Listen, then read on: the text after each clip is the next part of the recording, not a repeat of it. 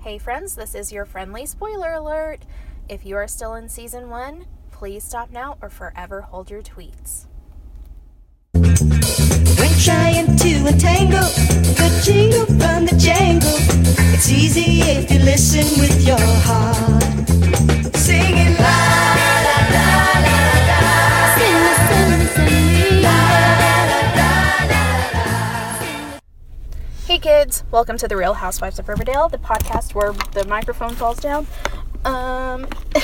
Where grown-ass adults take sexy teen murder mysteries just as seriously as you do. I'm your host, Cherie, and today I'm joined with fan favorite in front of the podcast, Ashley Johnson. Hi!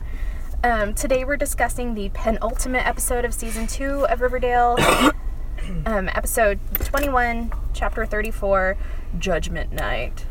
So just real quick, this is in reference to a 1993 Emilio Estevez and Cuba Gooding's Jr. movie, and the IMDb description is, 4 friends on their way to a boxing match get caught in heavy traffic, so they take a shortcut in order to get there faster. Unfortunately, it leads to them witnessing a murder, which leaves them running for their lives. So, How did they get the connection with that? oh, I don't think there's any connection. Okay. It just sounds good. Okay. I was just like, that didn't even make any sense. Nope. Okay, quick disclaimer. Uh-huh. Netflix, Riverdale, Season 2, 9 days after the season finale, goes to Netflix. Okay, 9 days. Okay, so someone told me yesterday it was 1 day. So it's 9. Okay, so 9 days. All right, so that makes it May 24th. May 24th to Netflix. All right. Get your pizza, your chips, and your salsa. And milkshakes? Your drink, your janks. Your drinks, jingle jangles? Your jingle jangle, your serpent jackets. Let's get this binge watch session on the way. Right. I'm just excited because I can finally delete this season off my DVR. Right? So, constantly have like 17% left, and I'm like erasing like every other Doc McStuffins, hoping my kid won't notice. And then like, Yes! but yet I have 21 episodes of Riverdale in there. Like, so. sorry, honey, mommy needs her happy place. And the DVD Blu-ray set will be out on August 7th. I think that's what they said. I think that's what I said, but I forgot. I can't remember. In the time since I put that on Instagram yesterday. I was just busy about Netflix because I was like, as long as it's on Netflix, I don't need it on DVD, or at least Right. not yet.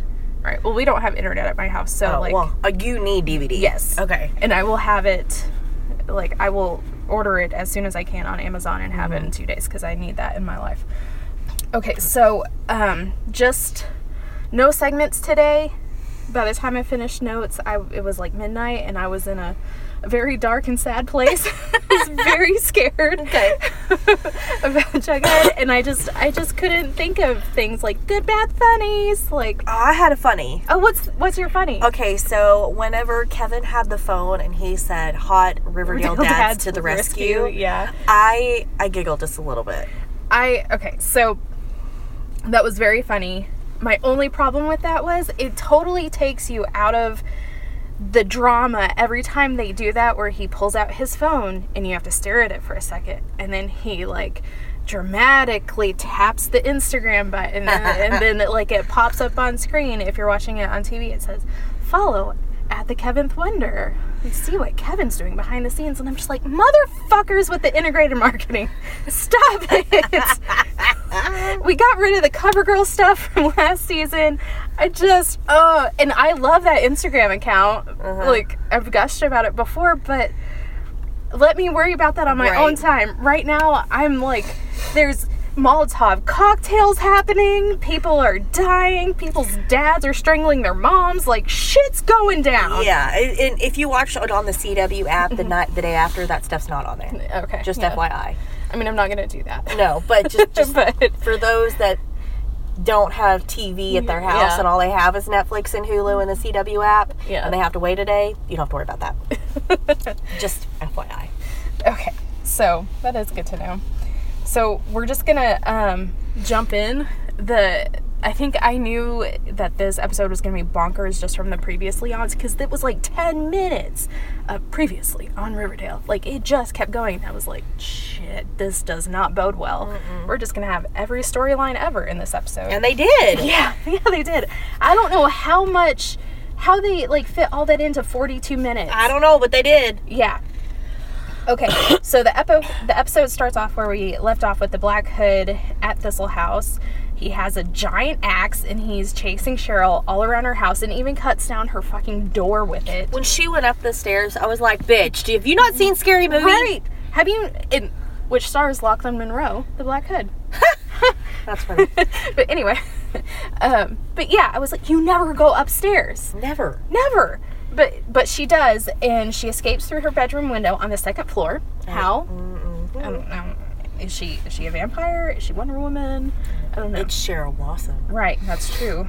She's just magic generated from her own bitchiness. By the time the Black Hood runs outside to look for it, she's had time to change into her Little Red Riding Halloween costume, and an arrow flies right by his face. Oh yeah, like remember that one time Cheryl was good at archery? We were like, what the fuck is this? That's why. Yeah, now we know. She tells him that he should run whilst he can. Cheryl. She only misses when she wants to. And he takes his precious damn time to ponder if he should, like, run or axe murder her. And I don't know. Meh. I'm not sure if I should murder this child. Run before she can kill me. So she just shoots him in the shoulder with a bow and arrow like she's fucking Katniss Everdeen. It was pretty amazing. Yeah, I liked that. I was like, hell yes! Yeah. Then we cut to the hospital. Jughead and FP are dragging Fangs into the hospital that's lost in a time warp from the 60s.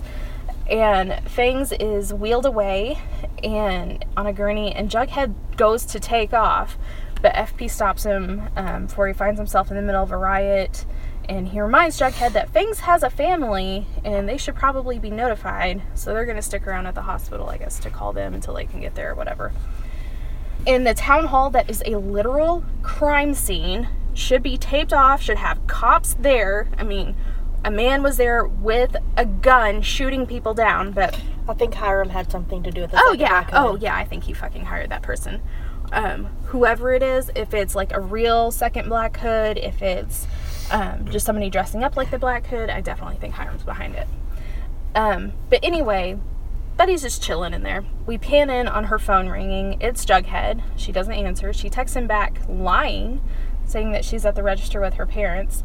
When there are riots in the streets, maybe don't lie about where you're at. That's not a good idea, because you might actually go missing and nobody's going to know where you are. Just as she sets her phone down to breathe, and I don't know, feel like some sort of iota of guilt for lying to her boyfriend after they've agreed time and time again not to keep secrets from each other. This was a big deal to me when this scene was happening, and now it seems minuscule. But the thing is, though, she actually told him what could be worse, and she said, my dad being the Black Hood. And he laughed. And he laughed at the fact. So she technically wasn't hiding anything from him. Right. He just laughed it off. Yes, she did tell him that, but she just lied to him about where she was. Yeah, and like that bothered me. Until the rest of the episode happened, and then right. you're like, fuck that lie. Right, and that's nothing. that means nothing to me. Cheryl calls, and she tells her that the Black Hood just attacked her, but it's all chill. I got to my archery set just in time. And Betty asks her, was it my dad? And Cheryl says, I don't know, but based on height and weight, it could be. I got a pretty good profile, as he was like, dude, I don't know what to do. I'm sorry. He stood there for a long fucking time. I still don't know how they, like, managed to keep a scene with him, like, dawdling in this, like, action-packed episode.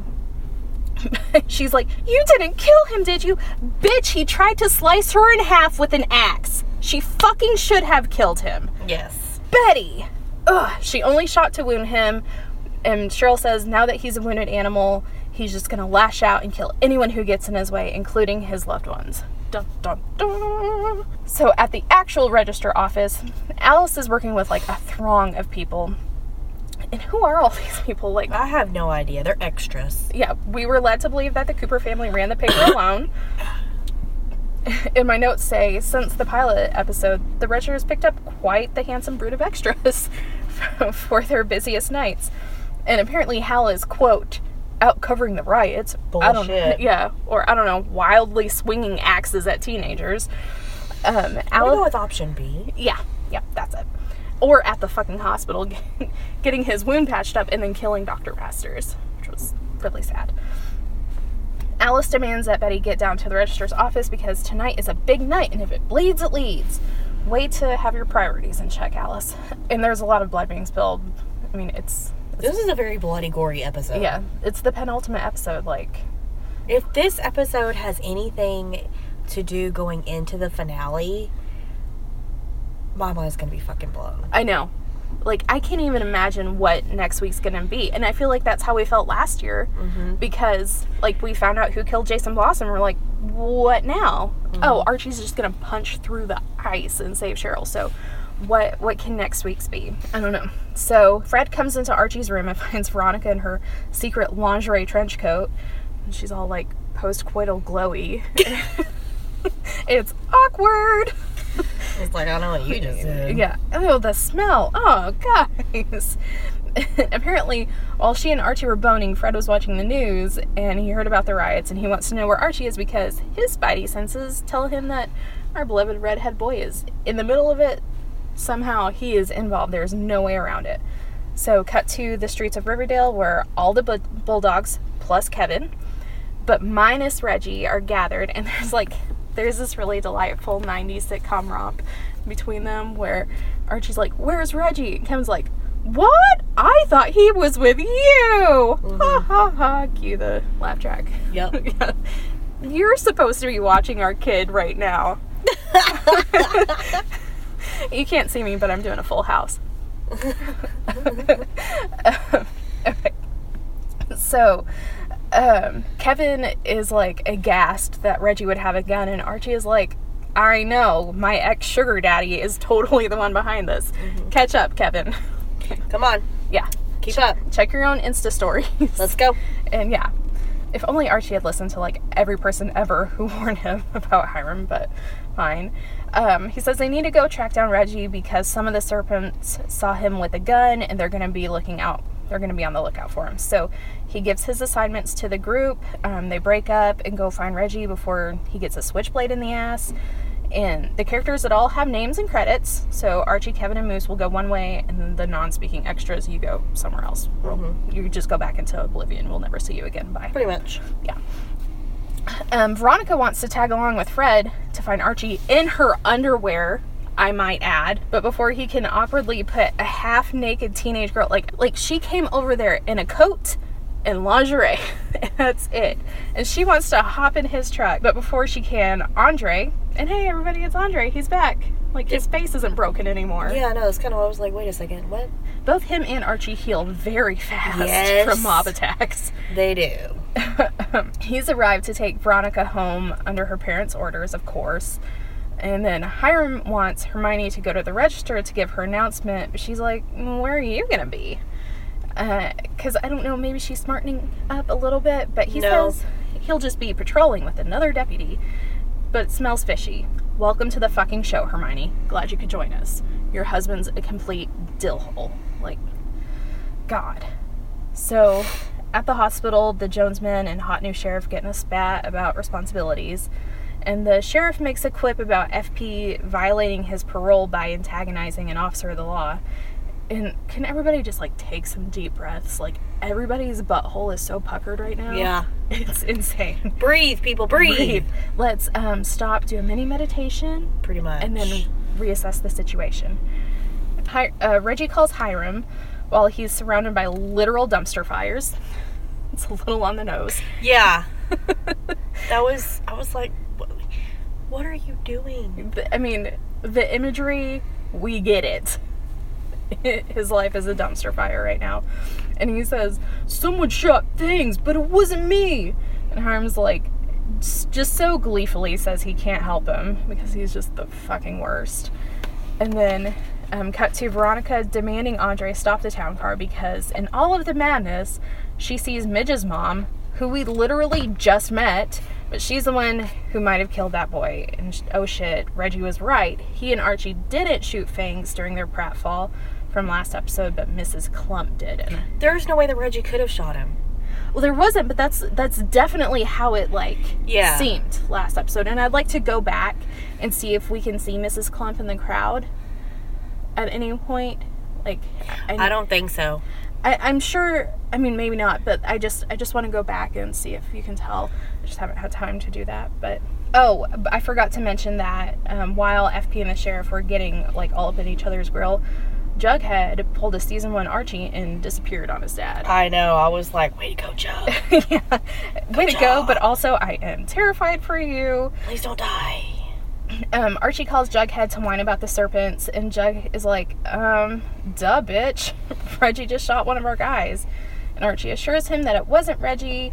It wasn't Reggie's gun that shot Fangs. And they're trying to find Reggie, but he wasn't at his house, so they're headed to the school to see if they can find him there.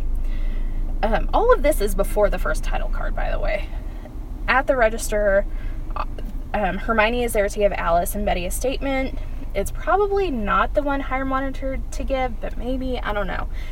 I couldn't tell because you see where she was, like, really struggling with, like, her motivation. Well, she just got shot at. Yeah. I mean, come on now. Yeah. I don't know, but it seems like she's woken up from her stupor for a second, but I don't think so, because the way they treat it through the rest of the episode, I guess the $1 million bounty was Hiram's idea.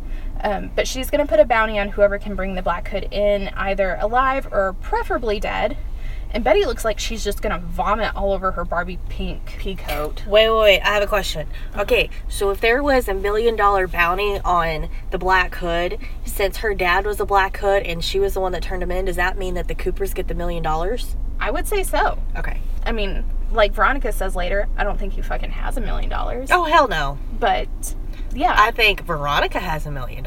Right. For her extortion that she did, but... is she going to give it to the Coopers, or is she going to open her casino? No, she's going to open her casino. Yeah. She's not giving it to Betty. No. Anyway, so after that, we get Riverdale. And I think from right there, just that first title card, I was like, oh, fuck, this is going to be a big one. Yeah.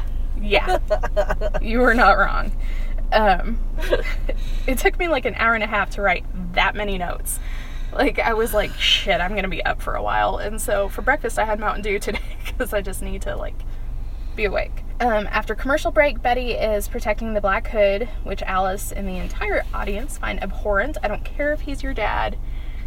He's fucking killed people that you know and love. Apparently, Cheryl has been tracking him through the forest, and stay out of the forest, Cheryl. I know, right? He could be behind a tree. Right. Every murderino knows you never go into the forest. I was actually waiting for that, for him to, like, jump out from behind her and, like, stab her with her own arrow. I was waiting for that. I was really, really happy that it didn't happen. Me too. But I was like, that bitch is gonna get stabbed with her own damn arrow. Yes, I was so scared for her. Betty says that she needs to find her dad before anyone else does, because now that there's a bounty on his head, he's a dead man walking. Good. But nobody knows who he is. Except for her. Yes. But, well, at least Cheryl would know if she saw some guy with a giant wound in the front of his shoulder. So, anyway, at the school, Archie, Kevin, and Moose break in, and they hear glass breaking. Kevin assumes it's Southsiders, and Moose responds with, serpent scum, and like, okay, I know you're pissed because your hag was fucking a serpent, but, like... The kid was just shot. And not only that, Moose, you're gay. Right. Like, you're just pissed because your cover-up. Right. You decided she was done being a cover-up. Right. She's done being a beard, and she wanted to, and I'm not entirely sure that Fangs was, like, straight. Not that it matters, because he was very lovey-dovey on Kevin, but, I think Moose needs to not say shit about anybody right now. That's all I'm saying. He needs to keep his mouth shut. And that's what he does best. Take away his lines, writers. Take away his lines. You do every other week, so why not? Archie convinces them to get weapons. That sounds like a good idea. Veronica calls Archie while the boys are gearing up and lets him know that in case anyone cares, she just found Fangs' shooter and brought her into the sheriff's station. And he can't wait to tell the serpents. And then they share I love yous and hang up. And there's this really hilarious shot of the new sheriff as, like, Veronica turns the corner and sees her mom with him. And it just happened to be where I paused. And his face is straight up Derek Zoolander Blue Steel. Like, yes. He has, like, duck lips. And it's great. It's really great. Anyway, Veronica rips a flyer out of Hermione's hand, and it's for the bounty, and she says, "Good Lord, Mother, are you and Daddy trying to turn this town into Gotham City?" Yeah. I giggled like a hell of a lot when she said that. I was like, yes, Ronnie, yes. That just cracked me up. Gotham City, I was like, oh my gosh, comic after comic. This cannot get any better. Right. I love the comic integration, because if Riverdale exists, then Gotham City damn sure does. Gotham City has to exist. So somewhere out there, in their universe, there has to be Batman. Yep. So back at the school, Sweet Pea and the other serpents are tearing shit up when Archie and his clean cut crew come in, and they ask him to stop. They ask him politely to stop messing up their school, and Archie tells them to chill the fuck out because Reggie wasn't the one who shot Fangs, it was Mrs. Clump. But Sweet Pea does not give a shit, because even if it wasn't Reggie, it was a Northsider who put his bestie in the hospital. I kind of agree with that. Yeah. It's like, honey, it doesn't matter who shot him, it was a Northsider. Right. Period. That's their beef. Yes. It's not Reggie. It's a Northsider. The Northsiders have taken their school, their land, their friend, and now you guys just get to watch your school burn to the ground. And yeah, I don't necessarily agree with Sweet Pea's actions, but I see where he's coming from. Yeah. But just as, a good old West Side Story rumble is about to go down, Principal Weatherby busts in the middle of them. And I'm thinking, where the hell were you when they were down the hall busting up shit? Right.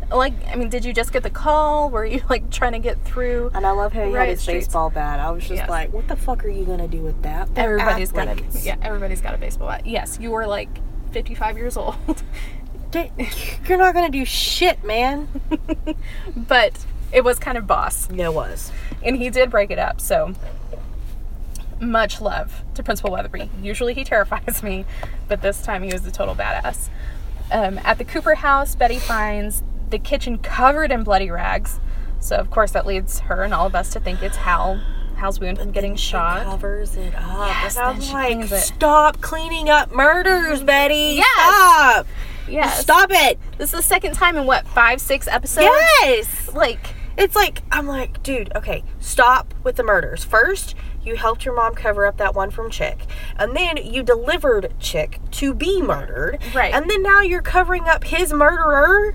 Right. Just oh my God, Betty, you just need to stop. Stop. You need to stop involving yourself in crime scenes. Pretty much. Seriously.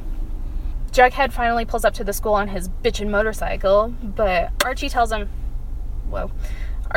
that it's too late. Principal Weatherby already shut the riot down. Jughead says, "You tried Mad Maxing your way through a riot." I kind of laughed at that. I did too. I thought that was funny. Archie sends Jughead to the Clump's house because logically that's where Sweet Pea would want to trash next. And as Jughead is leaving, he asks if he's talked to Betty, and Jughead assures him that she's with her mom, but we know she isn't anymore. And oh shit, that does not bode well in TV language. So the boys agree to keep in touch, and Jughead motors off to Midge's house. Just then, Pop calls Archie on a cell. Why does he have Archie's cell number? I have no idea, but I was kind of concerned about that. I was like, that's weird. A little bit. Does he have all the kids' phone numbers? Or hey, you haven't been in for a milkshake in a while. I've got a mortgage to pay. A 2-for-1 deal. Can you come pay Jughead's bill? He's eating 34 cheeseburgers. Yes. Anyway, that's where Reggie is. And that's why FP works at Pop, so he can afford the freaking bill. That's it. That's it. He works, so half of his paycheck is Jughead's cheeseburgers. It all makes sense now. I gotta work at Pop's because that's where my kid eats all the time, and I gotta be able to afford that shit. That's when I try to get a job at Target. I was like, something's gotta shake out here. Pretty much. Anyway, that's where Reggie is, and he is big time after school special upset. His beautiful flaxen floppy hair has never been so ruffled. He's just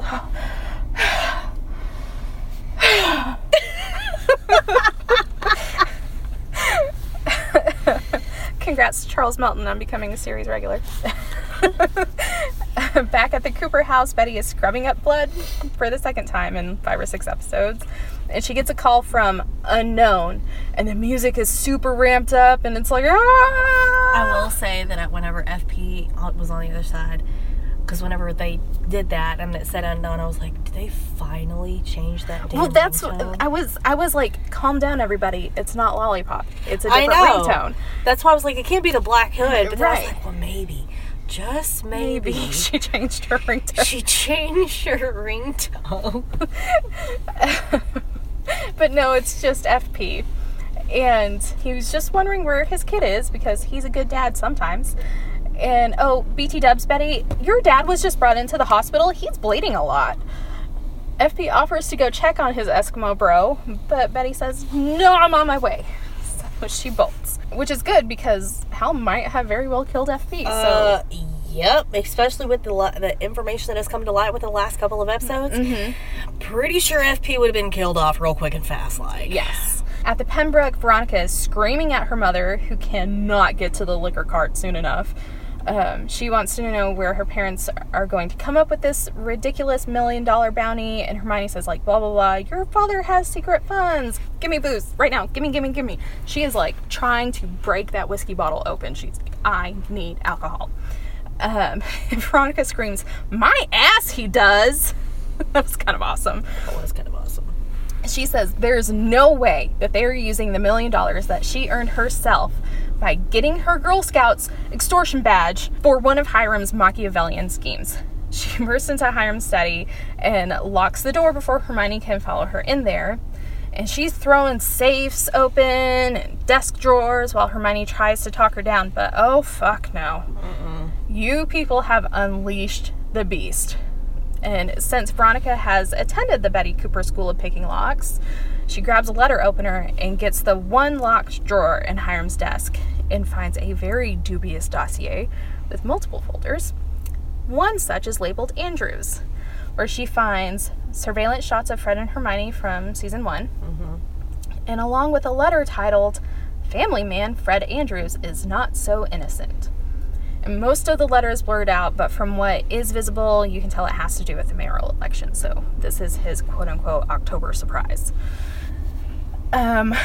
Archie and his clean-cut crew, as I like to call them now, are sitting with Reggie at Pops when they hear lots of honking and engine revving. They assume it's the Serpents, but if you look closely through all of the fog that rolls through this goddamn town, you can tell just from that shot that it's the Ghoulies, because it's like classic hot rod cars that are honking. Archie calls Jughead, and Jug assures Archie that he's rounded up his boys and the Serpents are all at the White Worm. Well, if the Serpents are there, who the hell is here at Pops? And then Archie recognizes that bro Malachi from the Sugar Man episode. And just listeners, yes, I know I called him the Candyman last week. My bad. I realized it like 10 minutes after I stopped recording. I was like, shit, he was the Sugar Man, not the Candyman. Whatever. Archie says, oh crap, Jug, it looks like the Ghoulies are back in town. So since these guys have been released from Shankshaw, they've had time to... Shankshaw. I know, right? Shawshank. They've had time to paint their faces. I know. It's so bad. Like, usually they're pretty funny. The references that they throw in here, you're just like, oh my god. Yeah. Shankshaw. I'm going to have to tell that to John later tonight. They've had time to paint their faces, get their bedazzled clothes back on, and pick up some like medieval weapons, including a baseball bat with spikes. Not wrapped in blood wire, Walking Dead fans. Thank God. Right. It's not Lucille. I didn't watch that show and I know about that. But actual spikes, like growing out of the baseball bat. I did, honestly, because I've seen that episode. Mm-hmm. And the guy in The Walking Dead that has the bat with the blood spikes, he actually plays the John Winchester in Supernatural. Okay. And he's also Denny on Grey's Anatomy, and he was the husband on Weeds. Jeffrey Dean Morgan is his name. Yes, Jeffrey Dean Morgan. And for those of you that watched, is it The Real OC? No, it wasn't The Real OC. What was it? One Tree Hill. Peyton, the girl that plays Peyton, is his wife and baby mama. Oh, very nice. Yes. I like that. I'm happy about that.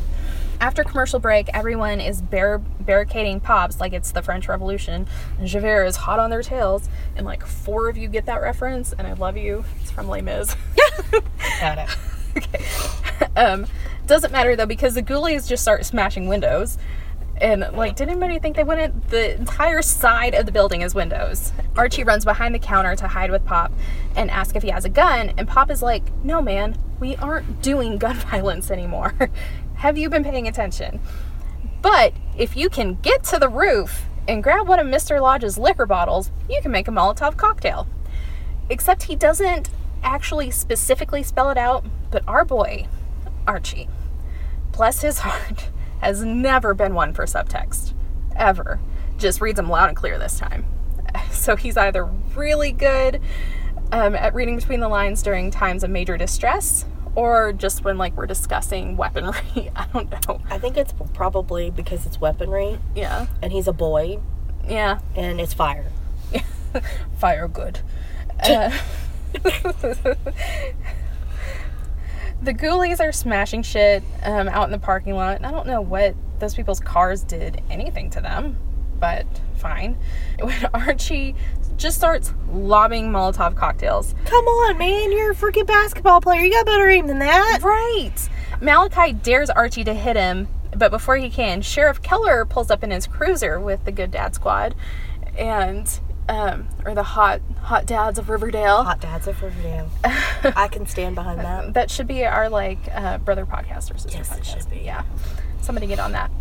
And, okay, so he, like, takes a shotgun and shoots off a fire shot, right? Mm-hmm. The angle that he was pointing that gun, he should have totally shot Archie. Like, I don't know anything about, like, gun trajectory in real life because I don't like guns, but I've watched a million hours of TV before, and by TV logic, that shot should have totally hit Archie. And before they could show him again, I was, like, terrified. I'm like, pan up! I need to know! Fred, look up! Is your son okay? Right. We cut to inside Pops, and Fred and Archie hug it out, so I guess he didn't get shot, but whatever. Just should have, I'm just saying. And Kevin is just like the proudest kid ever, and this is when we get that stupid integrated marketing thing. Stupid. Did love his hot Riverdale dads to the rescue. Way better than my Good Dad Squad. At the White Worm, Sweet Pea is just itching to get out of there and fuck shit up. But Jughead orders him to stay put. Jughead, who has been in this gang for 5 minutes, orders Sweet Pea, who has been around presumably since he had, like, little leather diapers with snake patches. But not only that, Sweet Pea's like a good foot taller than Cole Sprouse. Right. Veronica shows Hermione the shit that she found in Hiram's desk, and Hermione tries to cover for him, but Veronica tells her that, like, you are just a means to an end. Kindle for the fire. Bitch, he's using you. And Hermione's like, oh no, he would never hurt us. And Veronica says, the fact that you actually believe that chills me. And yeah, like, does this woman have any working brain cells? I think she does, but at the same time, I have a feeling that, yeah, Hiram's playing her, but she has a game, or she's got a plan underneath his. I hope so. That she has to play the clueless, dumbass wife who fully believes in everything that her husband ever says, right. But at the end of the day, it's going to be Hiram that gets fucked up, not her. I hope so. Because whenever Archie... she said, I'm the boss? Yes. Yeah. I hope that's true and just not him putting her in danger. No, I really think that he's the face, and she's the brains. But she's letting him think he's the brains. And letting everyone else think that she's not the brains. Right. But in reality, she is, because there's no way in hell she could be that stupid. I hope so.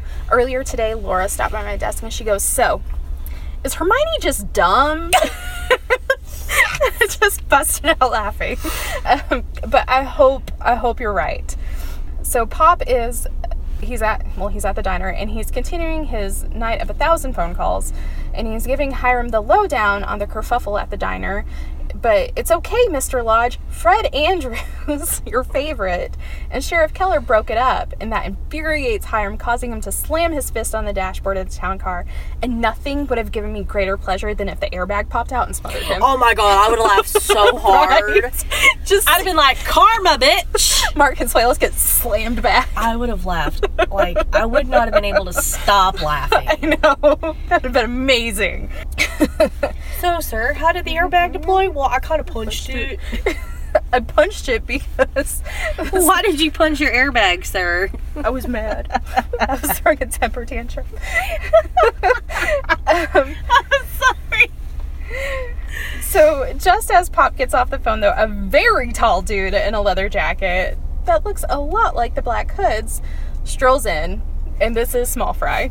He is not a Small Fry. I know, whenever you didn't know for a long time till it was Small Fry. No, and then you're like, that's not Small. No. I was expecting Small Fry to be like this short little dude. But like a wiseacre. But like somebody that could whoop some ass, you know? Like a Jean-Claude Van Damme, like, but tinier. So that's what I was expecting. So whenever I figured out he was Small Fry, I was like, that ain't no damn Small Fry. Why do they call him Small Fry? I love the ironic nickname, but anyway, this sweet cinnamon roll of a man, Pop is just too good for this world. He I says, was so afraid he was going to get killed. Me too. Oh my God. He says, sorry, we aren't serving right now. But creepy McFuckface has overheard the conversation and he wants to know where Hiram lives. And Pop just tells him the address. I guess. He's just like, oh, well, he lives at the Pembroke. Oh, so, okay, we've got like 3 minutes. At the hospital that time forgot, Betty is trying to find her dad. She pulls back the very sinister curtain, and oh fuck, it's not Hal, it's Dr. Masters, all dead and bloody. The phone rings, which was scary as hell. I was like in my shirt. I was so scared. My face was in my shirt. How did he know she was there? He's everywhere, and they share a darkness, and I don't know. Anyway, apparently Dr. Masters asked too many questions because he's a fucking doctor, Hal. He needs to know how you got hurt. And Betty gets in a solid burn and says, so what? There's no, method to the madness now? You're just a psychopath? Duh! Yeah, Betty. Even if he is your father, he's always been a raging psychopath ever since he first shot Fred in season 1. But, God.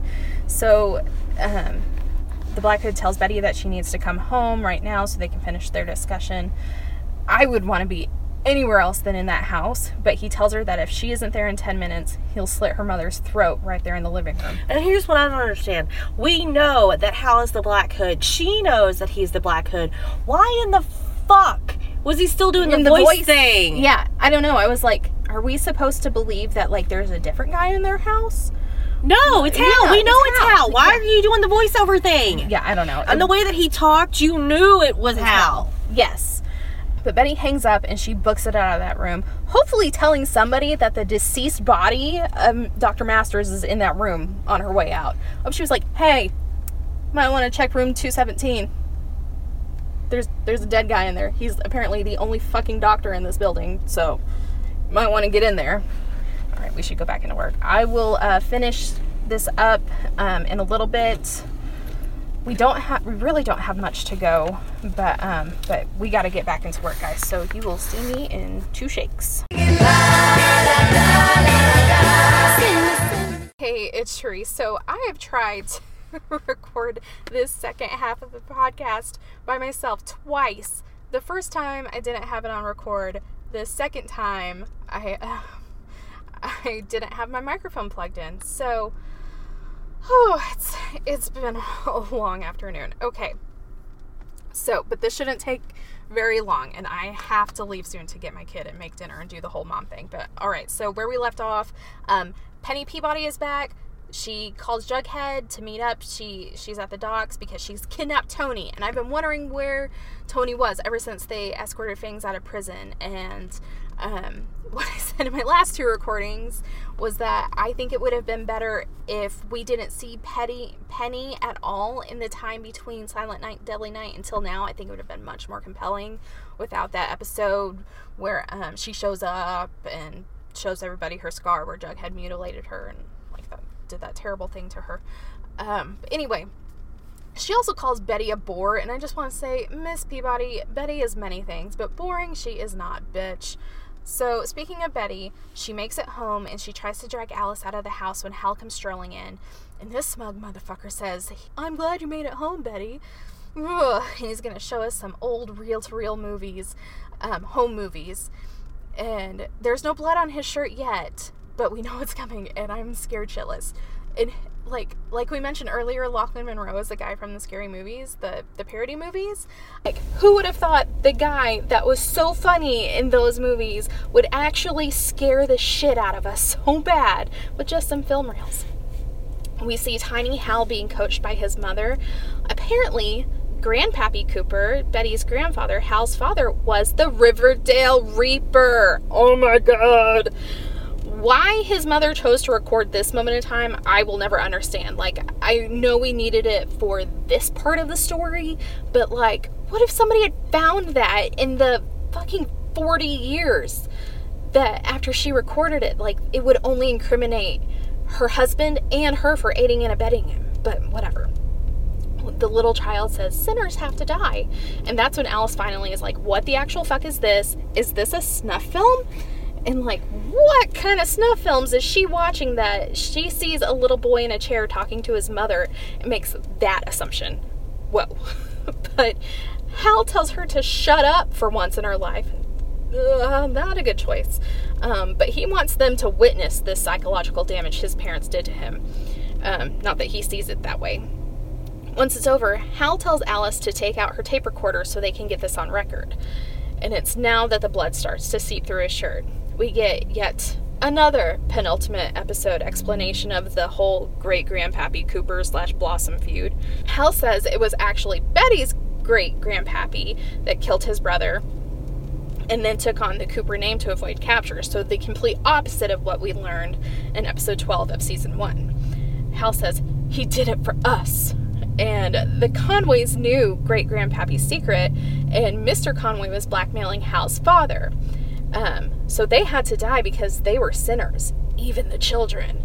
And Mr. Svensson, Joseph Conway, the lone survivor, was very easy to manipulate as a child and as a man. What fucking kind of monster are you, Hal? Alice, who, like, still has not really caught on, is like, what are you saying, Hal? Catch up, lady! He's giving you his, like, villainous monologue here. Hal says that the darkness has been in him, just like his father. The same darkness that his father had, and now it lives in Betty, our daughter. And he strolls over to Betty, and he gets down on her face and says, who am I? And then he, like, screams at her until she just, like, meekly says, you're the Black Hood. That's right. So Betty lays out all the people that he's killed and hurt, without mentioning Chick, so take that note. She also mentions the debate, and he says that wasn't him, that was someone else. Like, obviously it was someone else because you were in the crowd, but who is it? I believe that is Betty's question and all of our question. All of us, our words, I don't know. Next door, Archie and Fred come home, and Fred goes to take a shower, and like Archie moves into the kitchen, but his spidey senses are tingling now, and he pokes his head out the back door that's been left ajar. He doesn't notice anything, so he starts to go upstairs, but the very chilling music in the soundtrack tells us that someone is in this fucking house, so he moves into the formal dining room when a man in a black hood jumps out and attacks Archie. Archie holds his own, though, because he's a wrestler now. Thanks to that one episode when they wrestle for a while, but then when they get up, homie pulls a gun on Archie, but Fred whacks him over the back of the head with a baseball bat, and it's so fucking intense. Just as, like, Fred and Archie are starting to relax and, like, figure out what the fuck's going on, the Black Hood, who is not Hal because he's next door torturing his wife and child, he gets up, and Fred jumps in front of Archie just as this guy shoots his gun. because he's just the best dad. And we all start to lose our shit because, God damn it, we will not lose Luke Perry. It's not okay. But it is okay. Tom Keller gave him a Kevlar vest to wear to the diner. So once Archie knows that that Fred's okay, he bolts out of the house to chase after this guy. But as soon as he gets outside, there's no trace of him. So he just stands in the street, not sure where to run. Next door, in the Cooper's living room, Betty asks Hal why he became the Black Hood, and he says, because this town is full of sinners. Man, every town is, fucker. He says that her speech at the Jubilee triggered the bullshit put in his brain by his mother when she said, Riverdale must do better. We must do better. So he picked up his father's sword and continued the work that his father and grandfather started by purging this town of sinners. Alice says, well, none of this makes sense. Because, duh, everyone's a sinner, and, like, murder's a pretty big one, motherfucker. Betty asks why he wanted it recorded, and he says that he wants everyone to understand when they find us. And Alice's face is just, whoop! No! Oh, man, that really makes it sound like he's gonna kill them. Jughead makes it to the docks where Penny is holding Tony hostage. Tony is okay, but she tells Jughead that Penny is not alone. And out comes Malachi, king of the ghoulies, with his stupid-ass bat. And also, just a note, we can tell from the bedazzled jacket that Penny is wearing, we can tell that she's a ghoulie now. So Malachi fires up his taser to take Jughead down. And like, really? A taser? But our new local superhero, Cheryl Blossom, the Red Arrow, if you will, bursts out of the trees, points her arrow at Malachi, and calls him a hobgoblin. Hobgoblin. I can't get that out with saying, I can't even, globlin, I think is what I'm trying to say. Okay. Jughead says he brought backup too, bitch. Nice choice, Juggy. Not only is Cheryl Tony's girlfriend, and, you know, super willing to save Tony, but she's also the bad bitch who is taking down serial killers, so nice. The ghoulies let Tony go, but Penny says, when all of your friends are dead, you won't have any backup. So is she threatening to kill Cheryl? Bad choice. Cheryl couldn't even kill Cheryl, so, like, fuck.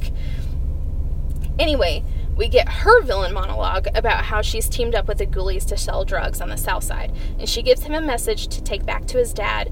Either the serpents ship out tonight, or they fight the ghoulies first thing in the morning at Pickens Park. I'm fine either way. And really, just when is morning coming? Because it's been night for an episode and a half now. Like, what the fuck is happening? There's no way all of this, from the prison and the riots and all that, no, the debate even was at night. And all of this is going on. Like, the sun would totally be up by now. But anyway, creepy McFuckface from Pops, who, if you finish the episode, you know it's Small Fry.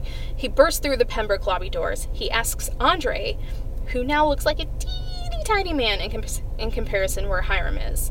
And, sorry, he isn't home. Oh, yeah? What about his lovely wife and daughter? And now it's Andre's turn to gulp. Cut to the penthouse where the lodge ladies are still fighting about Hiram's bullshit, and fucker kicks down the door. And this is where we learn that it's Small Fry. And his father, Papa Poutine, still funny, always told him that, son, if I should come up murdered, you know, it's the classic conversation that every father and son have. But anyway, if he should come up murdered, don't kill the man who did it, but take out his loved ones, because that's the true torture. So Veronica and Hermione take off running into the study, and they block the door with the couch, and that buys them just enough time for Hermione to find a gun hidden in Hiram's cigar box, and she shoots Small Fry like 6 times in the chest. When you're like not sure if he's gonna go down, he finally does, like a ton of bricks, and at least to me it was super satisfying, and I cannot believe this episode isn't even over yet. So much has happened. At the White Worm, Sweet Pea is holding court, going on about how they need to end the ghoulie scourge, and Jughead counters, and they all start to fight when FP bursts in, and he has some bad news. Fangs didn't make it. Man, he was such a sweet boy.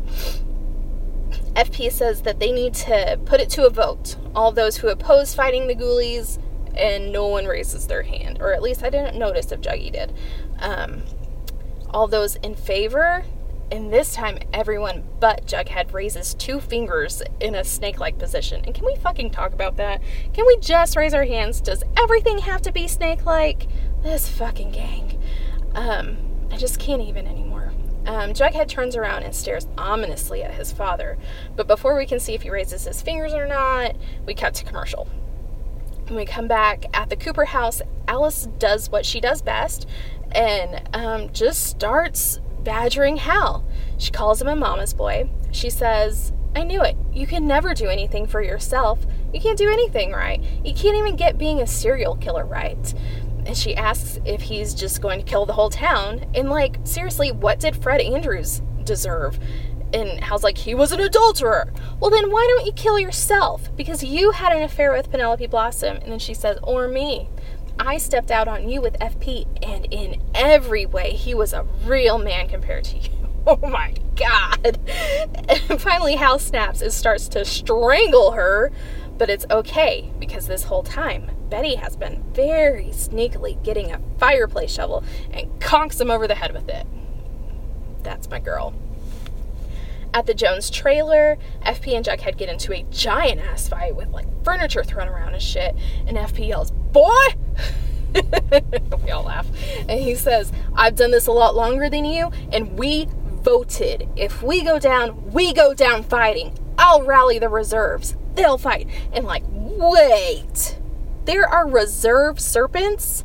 Like, the army reserves? Like, 2 weeks out of the year, you devote your time to being a gang member, to being in a motorcycle gang. It's super weird, but anyway, Jughead rips off his hat in anger, and then he notices his murder wall in the dining room, and he calls Hiram, and he calls him out on being behind the whole thing. And as Hiram is strolling up to meet with Penny Peabody, which is just what Jughead has, like, figured out, he says that he has a counter offer. Hiram's listening. So after Hiram meets with Penny, he comes home to the Pembroke where Andre has been shot, and he runs in to the penthouse yelling for the girls, seeing that the door's been kicked down. But they're okay. They're just sitting solemnly at the table, at the dining room table that, like, all of their scenes are at. And Hermione says, there's another dead body in the study. And Veronica follows it with, it's your mess, Daddy. You clean it up. Yes, I love Justice Veronica. She is so much better than, like, Mafia Princess. I have so many secrets that I'm hiding behind from everybody. That Veronica, she sucks. But Justice Veronica, fucking love her. Hiram's nostrils, Mark Consuelos' nostrils get so fucking big in this shot that it looks like you could land a plane in there.